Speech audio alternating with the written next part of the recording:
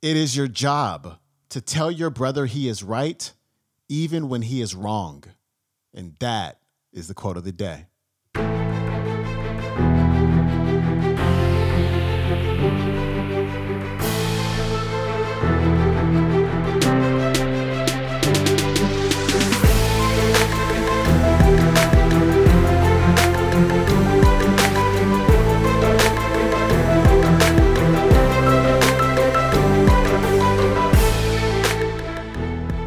Welcome back to the Quote of the Day Show. I'm your host, Sean Croxton of SeanCroxton.com. I got some of that Wednesday wisdom for you today with Marianne, Williamson. This clip, I love this clip. Actually, I love this audio program. I've been listening to this audio program over and over and over again on the treadmill lately, and this particular clip really resonated with me.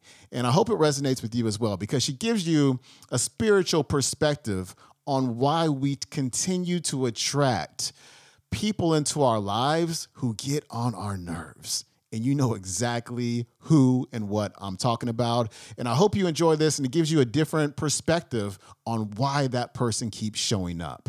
Here's Marianne. If I have a person all figured out, because, you know, if a person has shown me something that I believe is different than I think they should show me with their behavior, my ego is very vigilant, not only about pointing out their error, but analyzing their error. And it is very tempting to think that they really need me to tell them about this, right? Now, the truth of the matter is, you might, in fact, have some good information for that person. You might, in fact, have an important standard or an important boundary to keep. The point is, however, that until we have moved into what the Course in Miracles calls the holy instant, until we have made our primary focus and our bottom line dedication the experience of the miracle through the willingness to see someone else's innocence, which is the truth and the love in who they are, until we are in that place, then we are not in a state of oneness with them. Without the state of oneness, we are without communion. And without commune, there is no communication. So if I don't first perceive the innocence in you, then anything that I have to say to you that emanates from the perception of your guilt will not be experienced by you as the great gift that you are so sure that it is. It won't be received that way. It will be received as what it actually is: an attack, a blame, a perception of someone else's guilt.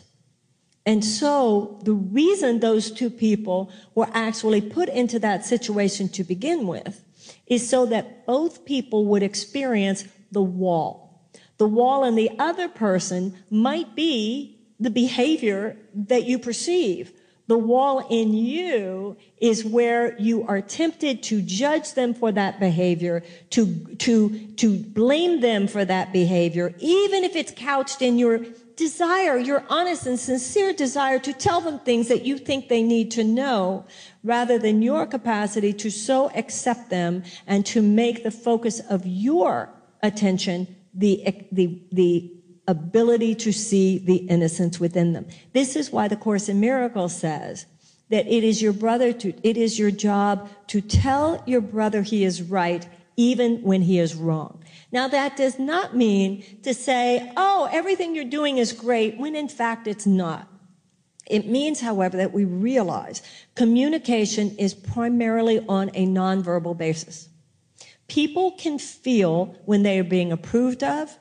People can feel when they're being shared with, and they can feel when they're being attacked, judged, or blamed. It is not just our words. It is something that is occurring on a subconscious level, and it is expressed in our energy. And people know. I love it when people say, I don't mean this as a judgment, and then judge you like crazy, right? As though that got them off the hook. Now, what happens in that moment when you choose not to be open-hearted, when you choose not to dwell in this holy instant, when you choose to dwell in the past rather than being open to new beginnings in the present, when you choose to live in the future rather than allowing the present to be all that it can be, when you choose a grievance instead of a miracle, what happens to the miracle that might have occurred? Because remember, whatever that situation was perfectly planned by natural intelligence, which is another way of saying by the Holy Spirit, which brings people together and situations together, which offer maximal opportunity for soul growth to all people involved. What happens in those moments where, for whatever reason, those reasons always having to do with our own woundedness, our own walls that we hit, we choose not to love? Well, the Course in Miracles says the miracle that we could have had is held in trust for us until we are ready to receive it. So what that means is that wherever we have a wound, which is the same as that place where we have a wall, which is the same as saying that place where we have developed a character defect, we know it's our wound. Initiated, compassionate people know it's our wound, but to somebody else it just appears as a place where you're obnoxious, a place where you're controlling, a place where you're needy, a place where you're mean, whatever, right? The universe is going to keep working on that, which means it will continue to bring people and continue to bring situations which give you the opportunity to get it right next time. Now, your ego will say, I just can't believe I keep meeting people like this. Like, duh. Because those people are sent straight from central casting. Now, how do we grow? How do we heal? Once we realize that the only thing happening in any situation, once again, every situation we're taught is a relationship, is that we are being shown to ourselves. The Course in Miracles says that relationships are laboratories of the Holy Spirit. They are the place where our woundedness will, by definition, be triggered. Our woundedness will, by definition, be triggered. Why? Because if I say to God, my life is not perfect, and I want my life to be perfect. I want my life to be happy. I want my life to be successful. I want my life to be filled with love. Well, the law of cause and effect, we're taught, is the building block of the universe. So if there's an effect in my life that I don't like, the cause of it was in my thinking. If I ask God to give me a different life, he's not going to change the effect unless I am willing to change on the level of cause. The Course in Miracles says God himself will not violate his own law, that cause and effect was set up for our protection. But what the Holy Spirit does is to work with us on a causal level. So every thought we think is either cause with a little c or cause with a big C. Cause with a big C is co-creation, the cause of love, which is God. Cause with a little c is a cause, a thought, which will have an effect that came from my ego, fear-based mind rather than the love within me. Now, if I have a problem in my life, by definition, it's because there is a place where I am thinking fear-based, ego-based thoughts rather than loving ones based on my childhood, based on my wounding, based on my past, whatever. It's not where you're bad, it's where you're wounded. Now, the Holy Spirit, when you say, God, please help me, God's help comes in the form of putting a magnifying glass on where we get it wrong. Because any of us, if we could see, why do I keep doing this? What is this that this keeps happening? For most of us, if we really saw clearly what we keep doing, would change it. But the ego is very sly. So the ego mind works in such a way that, as we all know, some of the biggest mistakes that we've made in our lives seemed like a good idea at the time. Because at the time, it's what seems correct. You don't know you're insane when you're insane. You think this is a very good idea. It's the way I need to take care of myself here. Or whatever.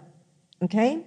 Now, when you invite the Holy Spirit into a situation, therefore, since the purpose of every situation is that everyone might grow, and that's the purpose of every relationship, That means that there comes a time when all hell seems to break loose, i.e. people's woundedness and fear begins to make itself known. This is when the ego says, this is a terrible situation. This is when the ego says, this is the wrong person. This is when spirit says, this is starting to cook. This is starting to work. Why? Because you have an opportunity. Now, the ego doesn't want to use this as an opportunity to look at your own stuff. The ego wants to use this as an opportunity to be ever vigilant as to the mistakes that others are making.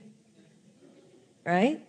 But the spirit uses every situation as an opportunity, not only to invite us and to challenge us, to play the situation with love, but also an opportunity to see where we have not. Now, remember what I said. The Course in Miracles says, if I do not choose a miracle, if I do not choose to dwell in the holy instant, if I do not choose to release someone, the ego works like an emotional lasso. I know how you should behave. And if you behave that way, I'll be happy. And it is implied that therefore you should. Right? Now, what will the Holy Spirit, if I'm coming from that kind of a game, what is the Holy Spirit going to send me? People who won't. Right? By definition. Because whatever is our problem, we will be sent the situations that actually trigger that. So those are the moments when you have enough presence of mind that you have not yet evolved past going there. But you have evolved enough. You are a student of the Course in Miracles. You are doing whatever your path is, enough to know, if I'm this unhappy, I must be partially insane. I am willing to see this differently. That thought, I am willing to see this differently, is a crux principle of A Course in Miracles. There are certain principles in the Course in Miracles says these are your tools in your problem-solving repertoire. I know a man who was saying to me the other day, 2 days in a row, oh, I'm this woman and she's married to a friend of mine and she's so negative and I just can't stand this woman and I don't know why he's still married to her, and just went on and on about her. And then the next day he says, oh, you won't believe who I had to watch Game of Thrones with tonight. She was there. She was next to me. You won't believe what she was saying all night. Now, the Course in Miracles, to his ego mind, this woman is problematical, right? What does the Course have to say about that?